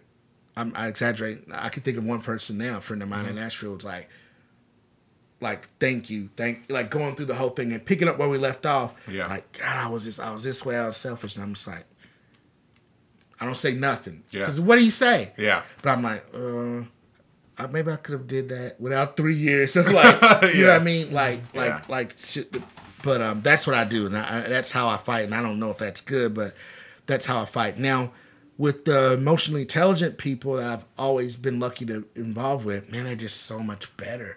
They don't give you any out, and like it just gets resolved better. But yeah, in my most recent relationship, the one I've been with for the last 10 years, it's been like I've never had so much stress, and I've never fought like that with anyone. So I don't know what to think of. How do you fight? Well, I don't really. I guess I kind of am a little bit like you as well. Like if I get to my line in the sand, so to speak, I have a propensity to pull back because I'm not good at hiding my emotions. Like, so I'm warm. I'm warm and accommodating with all kind of shit. Like, if I'm not insecure, there ain't nothing. Like, I'm like, we'll meet in the motherfucking middle. But if you do some shit that I perceive as, like, you have an expectation of me, and then my expectation of you or your expectation of yourself is not parallel with that, I'm going to draw a line in the sand on that shit. And I have a propensity to withdraw that stuff that I've placed in you. I start to kind of tug it back. Like, I'm not capable of, I'm not a total sociopath. I can't just stop giving a fuck about you, but I can withdraw a little bit. And my look in my eyes goes from this warm, accommodating, receptive, understanding, involved look that's readily apparent to one that is, I don't want to say judgmental, but more discerning and distant. Like, I have gone back into myself, so to speak, for a little bit. And I'm pretty forgiving, and it doesn't take me long to be like, yo, this is a wasted emotion. This is a waste of my motherfucking time. It's causing me stress.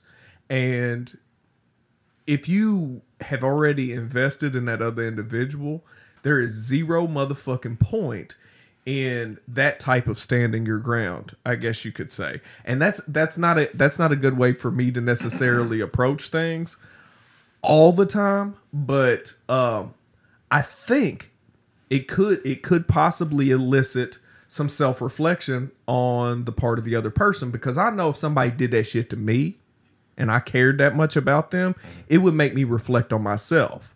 So there are probably some latent positive functions that are associated with the way that you and I roughly handle stuff, but it takes the right individual. It doesn't. When we talk about well-adjusted just kind of means adapting to convention. And nobody in this motherfucking room's conventional. I mean, Kalu's good at putting that hat on, but he's not a conventional motherfucker. So it takes an unconventional individual for them to get it. For them to G-haul with us. Absolutely. It's, the way I fight is it's not, I don't know how to describe it. So I'll tell you how it'll normally go. If I can tell, there's some people that when they get angry about something, I can usually tell there's something deeper that they're stressed about. But when they attack me about it, and they're going on with me, especially just with my wife, I'll say something like, I know where this is going, and like, you're gonna get yourself hurt, because when I turn into the mode where it's like we're just trying to hurt each other, I don't, it turns into a win-lose thing, and I'm whatever an O. Do you know what I'm saying? Yeah. Because I'll just turn off because Yeah. I know how some people read when they are, and I'm doing my air quotes, losing an argument. And it turns into whoever's keeping the straightest face the whole time is good. And I turn into a machine at that point. And I hate it. And by straight face, that means everything. That means allowing the other person to get something out of you, elicit an emotional response out of you. Because that lack thereof, you've nuked the entire conversation. And like I know that for them, she would want to see an emotional response because she is very emotionally in tune. And when she can read my emotions, it looks like I care. But when I shut that off, it's like it looks like you're arguing with someone who doesn't care. That's why I always enjoy. They're my favorite zodiac signs, Cancers, because of that. Whatever's fucked up about me, they're expert at it, and that way they can take my the way I'm feeling, and they know what that will translate into without me having to fail at it in all the conventional or conversational ways. And then I don't get accused of being passive aggressive or what do you call it, retreating or cutting people off. Because they see it. They can see. Scorpios are this way mentally. You cannot lie to them. Can't lie to them. They know when you're lying all the time. There's something psychic that they kind of like, mental that they kind of like cue into. And Cancers are that way emotionally. So when something like that happens, I turn into a robot, and after I draw that line and say, like, if we're gonna start saying things, you're gonna get your feelings hurt, right? You're just it's going to get that way, and I will apologize when I'm sorry about something, but when we get to a point, I'm not sorry anymore. I'm just not, and I try really hard to not get to that point. I think that as I've gotten older, I've gotten better about that. I just know that that's how that's a deep part of me where I think that it still serves the utility to I don't want to call it a survival mechanism or something like that, but it does have utility for me. It's gotten me far having that kind of like, I don't want to say like a killer type of thing because it's an asshole. Like I also recognize that it's destructive to be that way when I have the awareness that someone needs a certain thing, but I'm just not capable of being on that type of level. From a sincerity standpoint. Because I am also trying to, at the end of the day, I want to fix a problem, right? And if we're going to fix a problem by mutually assured destruction, or if I'm going to implore scorched earth policy, you've heard of scorched earth policy. If I'm doing scorched earth policy where I'm going to be like, well, I'll set the whole goddamn thing on fire if it solves this problem, and I won't be sorry about that because the problem got solved. Yeah, people got hurt at the end, but the problem got solved. And so that's how I fight, and I wish that I was better. Like the one thing that has served me the most are moments like what just happened, what I showed you guys on my phone, where I wrote all that stuff out, and because I was in no reception, it said the message failed to deliver. Me shutting the fuck up is one of the things that I've learned that has helped and stuff, and I'll go get it out in another avenue. The utility of shutting the fuck up. Oh, yeah. Man, it's such a handy skill to teach yourself is when to stifle that reactionary fucking response to things. Absolutely, man. And but we're all trying to be as objective as possible about like our own hang-ups and how we probably don't deal with things in the most conventionally healthy manner. But I think the convention norm is for people to take a contrived response like a Band-Aid and slap it on somebody's emotional issue, and that amounts to manipulation. Yes. It's navigating the social landscape as opposed to really meaningfully communicating and disarming yourself in front of someone. Yeah, and that's something that you and I have talked about, and we have this concept, and we did it on a very early episode, like in MMA, like in just fighting in general, right? When a human has gloves, when they have like the wraps and everything, the fighter's tape around their fist, your body will you will hit like exponentially harder than you would if you didn't have protection on there. So what I say is that, and if you when you don't have that protection, you face a risk of breaking your hand over someone's skull when you're hitting them, right? Mm-hmm. So we have an argument tactic, if you will, called taking the gloves off, and that is, stripping yourself bare if you're going to fight with someone, because when you put that armor on and you start wrapping up the tape, you're going to hit real hard. You're going to throw haymakers at people and you're going to destroy someone, especially if it's someone who is very emotional, like my wife, who will argue with me with the gloves off. Like she'll play like, and you can say it's a cancer thing. She'll play like there's that hard shell, but I know I know exactly what is there. I know what's bothering you. I know, but I need you to tell me what it is, because the moment that I label what you're actually going through and what you're feeling, so like that, I'm the asshole trying to take control and all the other things. You know what I'm saying? Yeah. So you've got to take those gloves off and let each other feel your way through the things, and not throw the haymakers and not throw those rough things, because that moment that I throw that big punch or whatever, that verbal punch, if you will, I know that it's going to do damage that's going to take way more time for the both of us to recover from. Yeah, it's a good point. It's a really good point. That's the equation. When you see people fighting or something like that in MMA, they have those gloves on because they can destroy your face.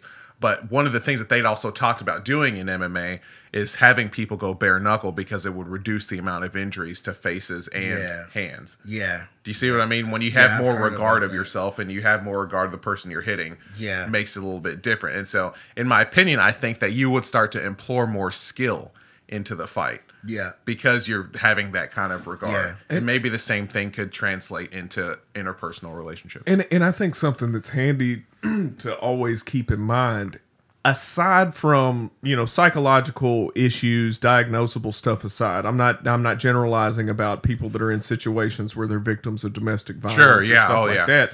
But when your significant other is upset at you about something, that is the first indication, the first thing that you need to make the acknowledgement about is that is a symptom of them caring about you. Yeah. If they don't have that response, the absence of a response is that's what not you need to worry about. Fuck. Oh yeah, or the convention that I was talking about of just throwing somebody a bone, like knowing the Game Genie motherfucking code to get through that fucking scenario. That's not caring about somebody. Saying the right thing. Yeah. Saying the right thing isn't really caring about somebody. Yeah. Saying the honest thing, saying the empathetic thing, and taking the motherfucking gloves off and putting yourself in that person's shoes. Yeah. But I think the most fundamental element of that, again, going back to us talking about liking somebody, you have to have that baseline of liking them. Mm-hmm. But there's reciprocity between liking someone and being able to take their adverse reaction to something you've done or not done as really an indication of how much they care about you, as opposed to the inverse. Mm-hmm. I mean, it's that simple. As somebody mad at you doesn't mean they don't like you. It doesn't mean they don't like you. If they're mad at you, that means that they do like you, and that. But there's a very fine line between them liking you and being like, caring about your well-being. There's a very fine line between that and them wanting to control, or they have this image of what they think that a person or their person should be like, because they've listened to all their friends, or they've watched too much Instagram, or they've seen too many love stories or something like that. They feel that you need to fit this certain mold. And one of the things that you and I have said, Chris, is that the way that a good relationship is supposed to be, or could be, or we'd like to be, where it's you're whole here, I'm whole here, we meet together on some dope shit. That's what you said. Absolutely. And that's something that a lot of people can't do.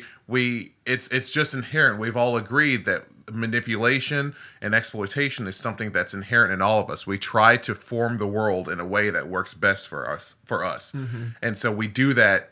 We've got to be careful and hyper aware of our ability to do that to other people. And I think that a lot of people fuck up and they mask it behind the fact that they care.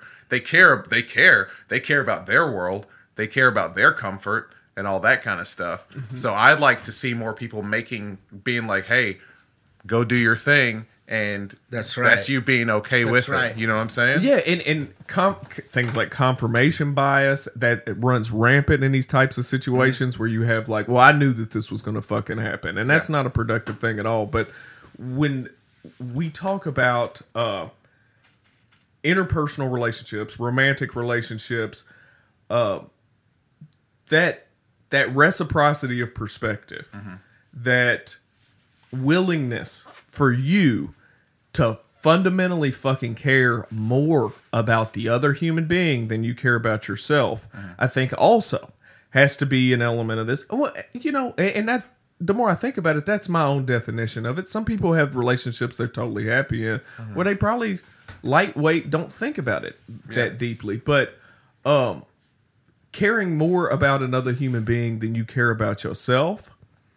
But we could go down the rabbit hole with that shit and talk about altruism and how altruism is, from a biological standpoint, just a manifestation of self-preservation from a species standpoint as opposed to the individual. If it makes sense for the individual to take an L for the sake of the greater good of the species, that's not really altruism. That's an organism doing what is biologically ingrained in them to do, and then acted upon by the socialization process. So we really, as far as personal utility is concerned, I think the starting point that each one of us needs to have is you can either use your past as a justification for future bad decisions and future piss poor behavior, or you can learn from that motherfucker. And when you go into a relationship, that's the baggage. When somebody says they've got baggage, or somebody says, like you were talking about earlier, people just accept that they have these traits, these quirks. Yeah. I get so angry about this, blah, blah, blah, blah, blah. Okay, well, at least you acknowledge it. Now let's fucking fix it. That's just right. Accepting that you're a certain fucking way when in reality, we change from moment to moment. That's right. That's right. It's so crazy how I can be surrounded by so many different people, but not get that confirmation of perspective. Until I come here, I just got one of my good buddies. I didn't get him. Actually, when I stopped trying, he finally got hired at the same place. The kid, Zach, that moved down. Like he's finally on there, and I always felt that place was more fit for him than me. Even it's a young leaning sort of culture, but he comes up to me the other day, man, and he's like, Mark, look, I gotta ask you about something really serious. And I was like, all right, man. He's like, put the gloves on. You're like, here we go. He was like, I haven't been in this building. We both work downtown. Beep that out. And he's like, man, where's the best place to take a shit around here? And not only was I so glad that he said that to me, like, because people are so weird, man. They're so like superficial and like scared to lose that paycheck. And I'm in there just talking smack and fixing stuff in people's faces, and like, I don't know. But not only that, but I drew him a map of what time of day, what side of the building to go to, and what. And I don't know what I'm trying to say, but to drop that deuce. But I don't know even what I'm trying to say. I guess I'm just trying to say that like there's some stuff you've been saying is I'm just glad to hear it, because I'm like, maybe we're not alone in that thinking, you know what I mean? Sure. Not feeling alone. That's that. And you know, we started this whole thing out because, you know, hopefully this will be an ongoing series of us going down the rabbit hole. But I think a fundamental longing for most human beings is to not feel alone, to feel connected or tapped in. Yeah. And so often, and especially with active bids to distract us and keep us separated, and you know, modern culture, we're connected online, but we're not connected face to face. And there's not really meaningful interactions online like you, not the same as sitting and looking somebody in the motherfucking eye. Oh, yeah. But He's never been in a raid group. I have. I used to play WoW like a motherfucker. Good point. I know about connecting on. I used to play WoW like a motherfucker. That was a dark time in my life. It was an awesome time in my life. But especially those of us that are not good at pretending, and our own intellect or our own personal psychology puts us on the fringe anyway, because we don't necessarily feel like we can relate to the status quo. Yeah, when 5%ers. Yeah. When we find that in somebody else, like you were talking about, you take people deep initially, but some motherfuckers respond to that. And when you interact with somebody and they reciprocate that shit, it elicits this profound fucking response with somebody. Yeah. And that translates to friendships, that translates to relationships. Like I told my girlfriend, like we was talking about some shit, and I was like, I feel like you get it. Feeling like you get it. It makes me not feel so alone in a situation. And even though she's cold to death, she's beautiful, that is one of the most attractive things, is that this person is not good at pretending. And I've told her that, like, she's like, well, I can be difficult sometimes. I don't give a fuck about difficult. Give me that sincerity. Even if you have an irrational response, we can work through that shit. At least it's real. At least it's real. Right. Gotta be and that's part of the connection, and that's part of our search. And especially if you're part of the 5%ers or whatever, we do feel so alone so often that when you finally find something that feels real, man, it's an exciting motherfucker. Like I have all these friends, man. Going back to my buddy, and I guess what I was saying when I said that, like not feeling alone, was it's the I think of it differently. I'm so glad to be struggling together. You know what I mean? Because I've accepted being in the trenches with everybody. Yeah. Like when I remember, but I'm like, wow, you can't give up on that either. He's like, no, I can't.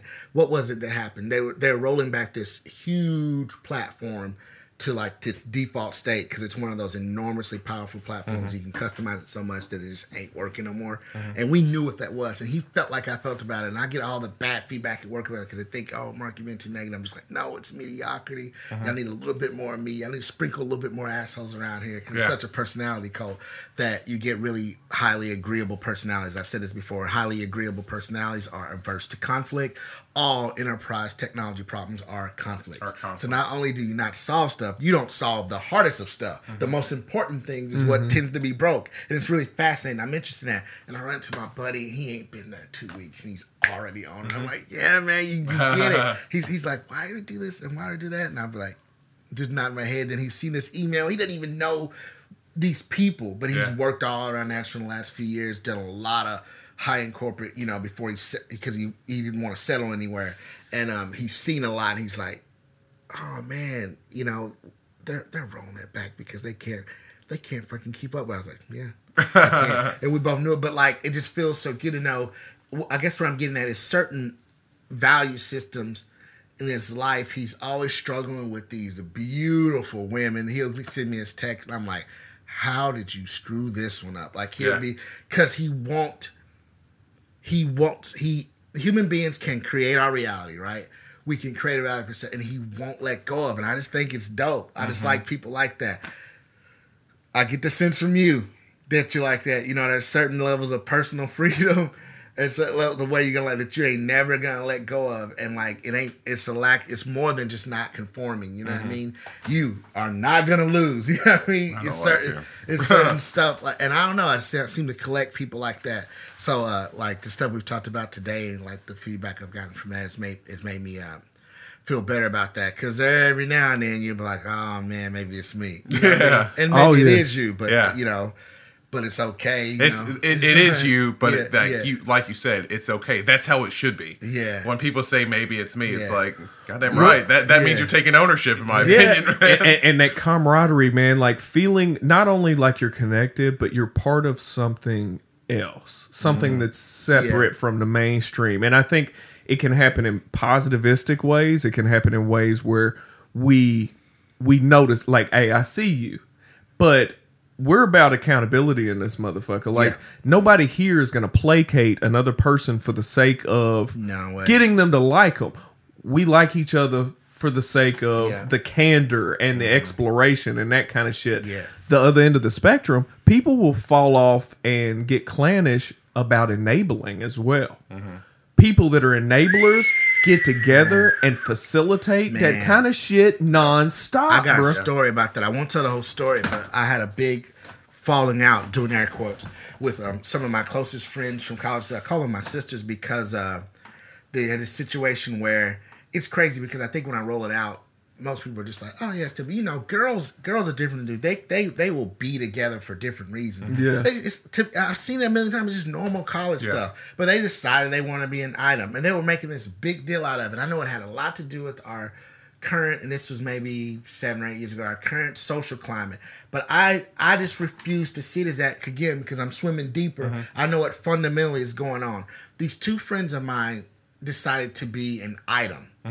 Like in one of them, you know them all, but one of them is you know, we all say, oh, she's LGBT or whatever. One of them kind of really wasn't, but they've been best friends forever since, and they just were hanging out more and more together, and finally it was like this thing or whatever, and I just wasn't buying it. I had the biggest fight with them because I wouldn't indulge that BS. I'm like, who cares? You think nobody knows y'all been, you know, that's like, hey, we're all crew.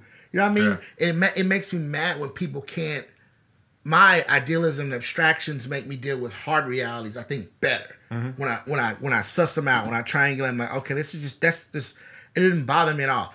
And they wanted everyone as a measure of your friendship to embrace it. To play along with their narrative that they created. I told them this. I said, look, you cannot take a closet full of skeletons and they spill it out of a closet, and our friendship is based on how much I'm helping you hold that closet. Like, it's not fair. And me and the one friend were great, and me and the other friend were never quite the same. And I was like, man, if we can't get past this stuff, and then we don't have nothing. And what I was saying was my closest people, we operate somewhere south of that level. Like, we're so fundamental that we never have that kind of problem.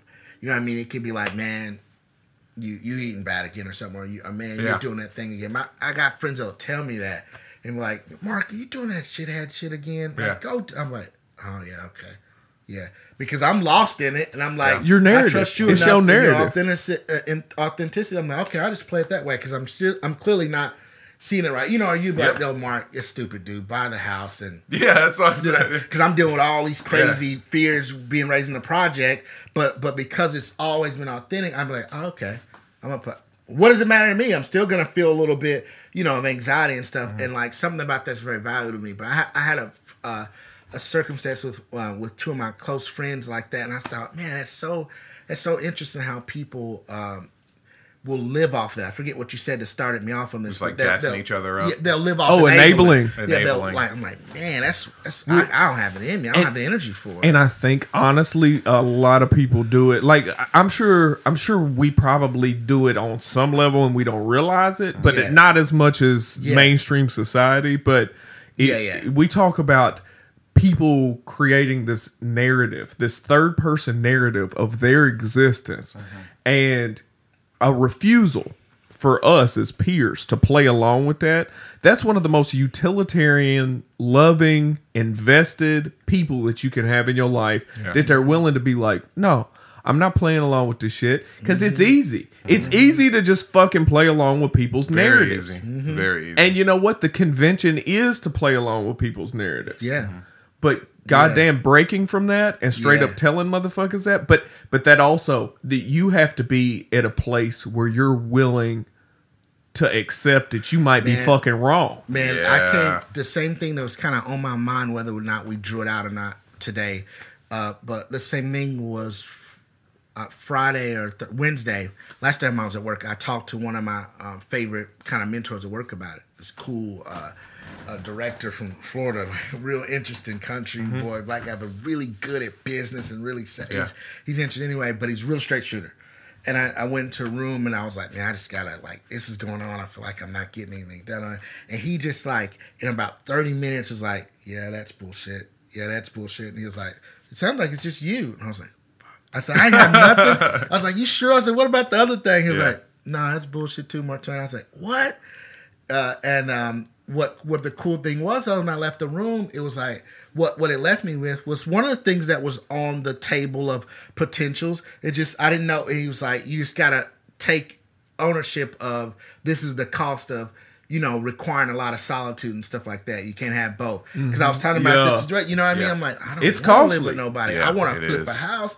I want to do it 2 or 3 times and all that stuff, but I don't want all that other stuff because I'm not getting the thing that, not for novelty's sake, but the thing that's worth striving for. And that's seeing if I can try my damnedest to stop some generational cycles. Just for the fuck's sake, for a home run sake, you know what I mean? Just try. If you could do that, then all the other stuff I can put up with. You know what I mean? You want the game night parties and all that. I'm just like, yeah, when's this market gonna go up? Like, because I've had enough of all the other. You know what I mean? But I was telling him about that because he's always teasing me, like, man, when you gonna marry that girl? When you gonna marry that girl? He's an old country boy.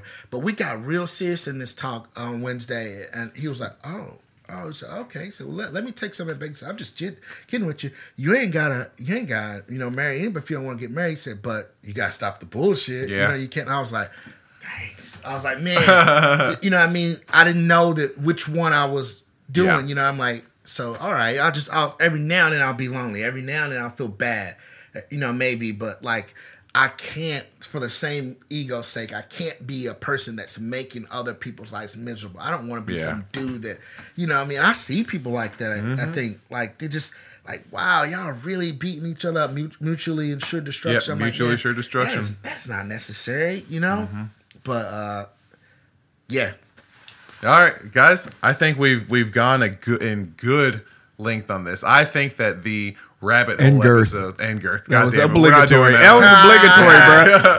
I think that these rabbit hole episodes are something that we need to continue doing, and I think it's one of the things that it's going to do for us in like our normal episodes is that it's going to allow us to stay more on the topic that we're talking about because it makes me want to save everything for this episode. Yeah, and I didn't know what I'm saying? Like, honestly, like, we made no active bids to, like, let's get back on topic. We just went with it. And I think that, honestly, in doing that, we stayed on motherfucking topic. Kind of, yeah. And maybe it'll be good for, I need a lot of practice to everyone listening. I heard myself, and you learn a lot about yourself when you hear yourself talk. Yes. And I know I mush words together, and I skip over things like, and so it'll get better.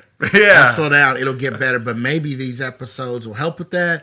And maybe it will also give birth to some other more streamlined, more direct topics.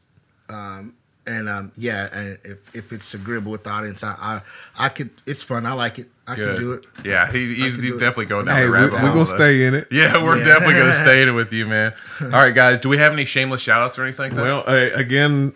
always got to give a shout out to Tyler Young at Grade 8 Performance. Again, he placed second at was it USS Nationals? Now he's going to India to compete? Which got him a fucking invite to go and compete at the World's Strongest Man in India in the 90 kilogram category. Yeah. He'll be the world's strongest guy in India anyway. But I don't know. They some donkey brolic dudes over there. I haven't seen any. Dude, they are all about some gear over there. Oh, they take tests? Oh, they run all kind of gear in that motherfucker. You should see. Yeah, you should look up like bodybuilders in India, and there's some donkey brolic motherfuckers. Pakistan is known for having some hellacious power lifters too, and that's that's down the street. Yeah, it is down the street. That is. Did not know it. Yeah. Did you have any shameless shout-outs or anything? No, I don't think so. Oh, okay. and we gotten away from it, but let's give a shout out to Ryan Hines. Yeah, CEO _ Oxology Labs. Yeah. I think this is going to be the type of episode that he'd want to jump on as well. Oh yeah, he'd love his shit. Yeah. Who else do we got? Shout out to Bartley Weaver. Yes. Always. Fuel Nutrition, Josh Biggs. Yeah, they're all doing their thing. Yes. What is it? Dreamweaver Fitness. Yep, Dreamweaver Fit. Yep. For Bartley Weaver, check him out. I out. hope that he can compete. I don't know if I haven't talked to him a bit, but I don't know if he's qualified for the Nathan's hot dog eating thing. I hope he has, but we'll see. Would you see that dude can eat like crazy? He can. Did you see where that big mug was down to 4%? Well, he's up to 4% body fat. He said, "I'm like, damn, you up to 4%."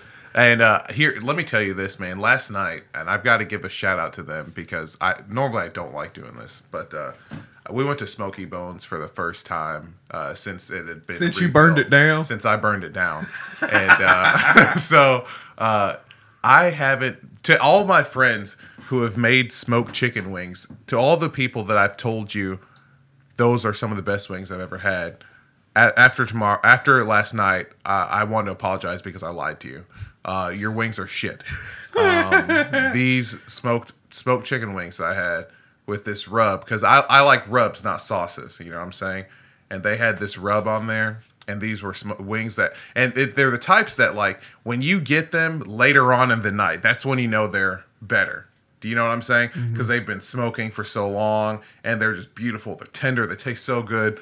And oh my good God. So I ate 16 of those bitches, right? I got a 16 piece. I got some of their sweet potato waffle fries and a bowl of coleslaw.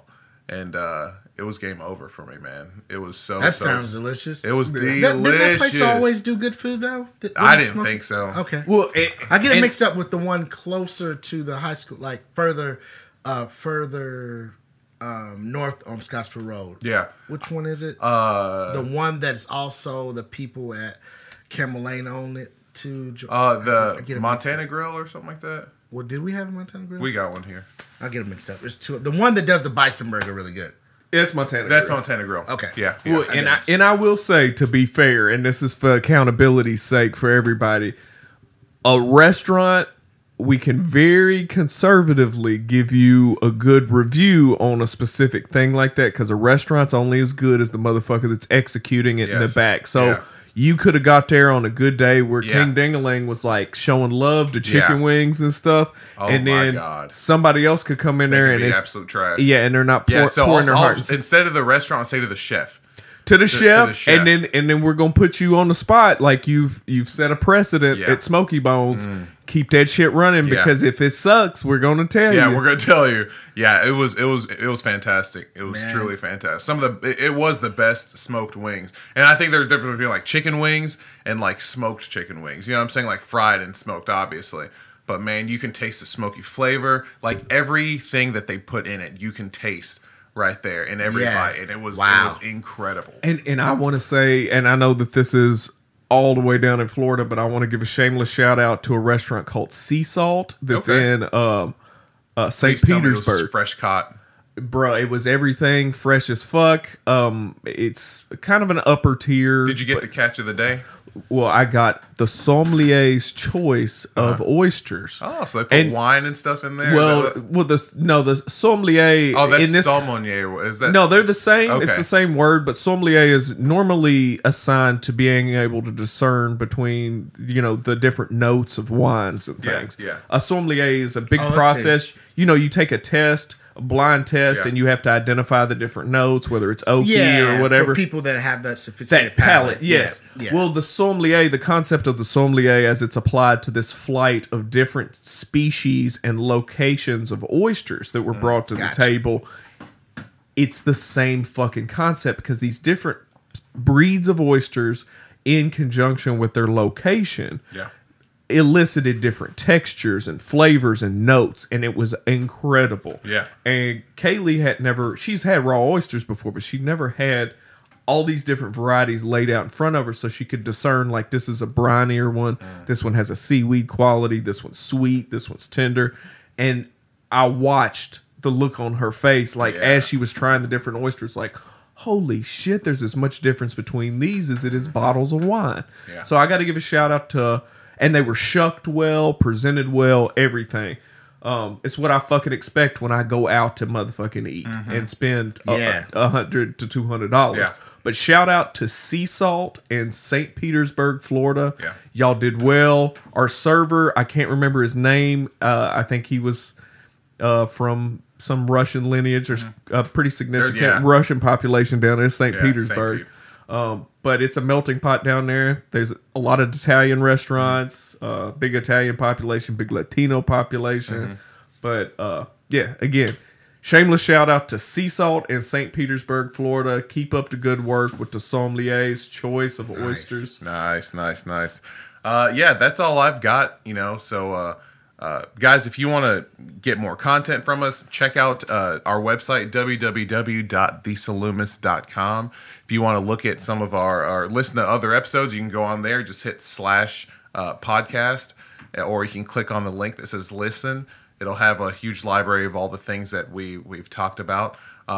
Again, one of the things that we want to be able to do is frame our episodes, and I'll probably be going through and renaming our different episodes so that our podcast serves more as a library. So when you want to go to something, you don't have to sit there and try and figure out from the title of it, like, what is this about? Because I took time to make some clever name. I wanted to say, like, this is what this topic is about. So if you want to go and learn to it, you can use us as like a library, as a reference of learning or just understanding any kind of things that we have going on in our heads. I want us to be a resource, not just a podcast. And so that's essentially my end goal for what we're doing here. So I'm going to give this episode a listen and figure out exactly what we're going to call this. We may call it Down the Rabbit Hole, but I think that while we've gone through this episode, there's been an overarching theme that has kind of been there. And so, it's pretty clear, but we'll get to that. Yeah, and so once I get to that point, we'll give this one a name. So obviously, we got Father's Day tomorrow. Today is Saturday, so I want to give a shout out to my dad.